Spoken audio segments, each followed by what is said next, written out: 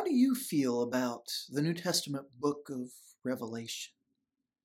Many Christians find Revelation to be confusing, scary even. I've heard that comment again and again growing up from not just novice Christians, but from folks who've been in the church for years, folks who avoid it because they find it so difficult, even the occasional minister or two that feel very uncomfortable with Revelation. Yet it's important for us to realize that while Revelation is different, while Revelation is complex, it is by no means my intention to suggest that it's easy to understand. It does take some work. Just because Revelation conveys its message differently doesn't mean that we can't understand it. It doesn't mean that we should be scared of it or even avoid it. Because the reality is, Revelation is meant to be a blessing. In fact, the book itself says that. In Revelation chapter 1, beginning with verse 1, we read the revelation of Jesus Christ, which God gave him to show to his servants the things that must soon take place. He made it known by sending his angel to his servant John, who bore witness to the word of God and to the testimony of Jesus Christ, even to all that he saw. Blessed is the one who reads aloud the words of this prophecy, and blessed are those who hear and who keep what is written in it, for the time is near. In order to understand Revelation, we cannot skip these first 3 verses at the outset, because so many of the problems, so many of the sources of difficulty and confusion we get ourselves into when it comes to the last book of the Bible is because we don't give enough weight to the purpose that God himself assigned to Revelation. You see, oftentimes we approach Revelation as though it's a revelation of the end times. It's a revelation of the future. It's a revelation of our future. We pore over its prophecies and try to identify ways that we might see that taking place within our own time, in our own political system, our own economic systems, our own international conflicts that we get wrapped up in. We look at Revelation and see it as being primarily about describing what will happen when Jesus comes again and the world comes to an end. Yet, what specifically did God say this was a revelation of?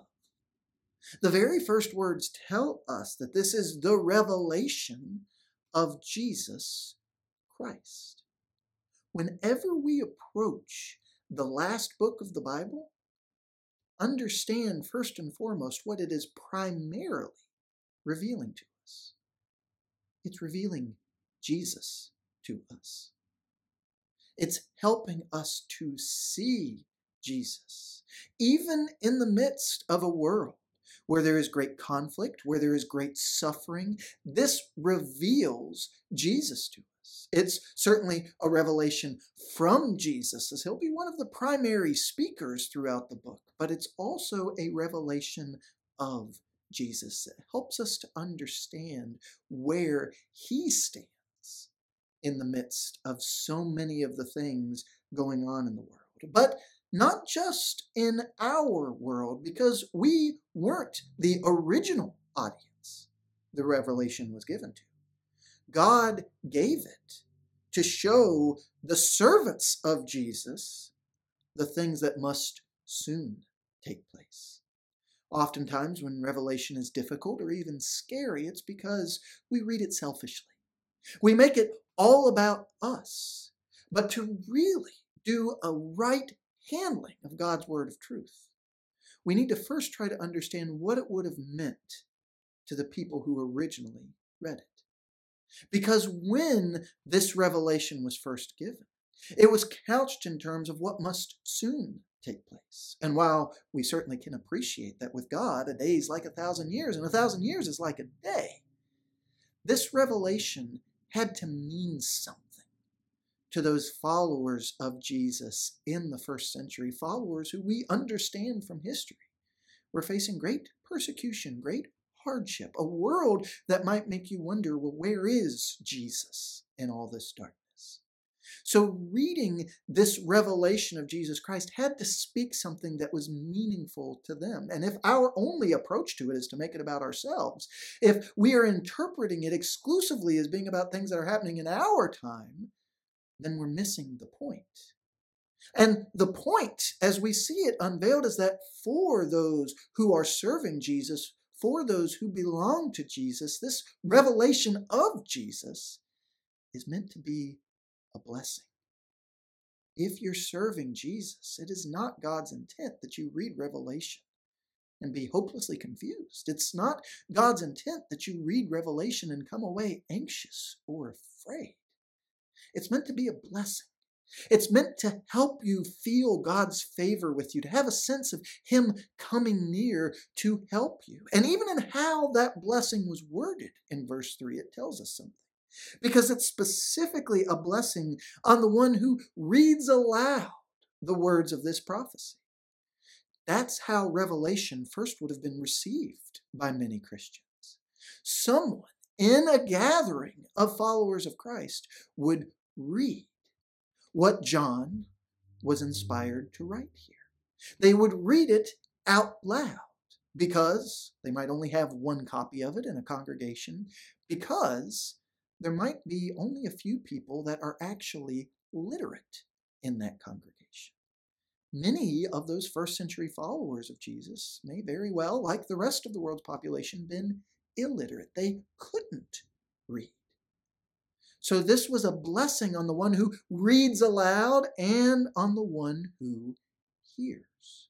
So if there's a blessing that an illiterate first century Christian could receive just from hearing Revelation read, then certainly us, with all of these resources, with the ability to read with multiple translations of the Bible, with commentaries and visual aids and all of these different ways to help us dig in and understand it, with all these historical resources that we can turn to, certainly we can find a blessing in Revelation as well. But not just for our comfort, also for our encouragement to keep what is written in it. Because in any of these prophecies that Scripture declares to us, it's not meant for us to just store away in our heads. A study of Revelation isn't meant to just be a debate about what different symbols mean or how certain things should be understood. We're meant to do something with it. When Jesus is revealed to us in a book like Revelation, it's a call to action for us as the hearers. It was a call to action for those Christians in the first century receiving it. It's a call to action for us who have inherited that faith, who've had it handed down to us as we look around at the darkness and struggle in our own world and seek to see Jesus. To see where Jesus stands in the midst of the struggle, to see Jesus someday when He comes again. When that is the approach that we take to biblical prophecy, when that is the approach we take to the prophetic book of the New Testament, the book of Revelation, then we, as people who belong to Jesus, don't have to be scared. We don't have to be confused. We can be blessed.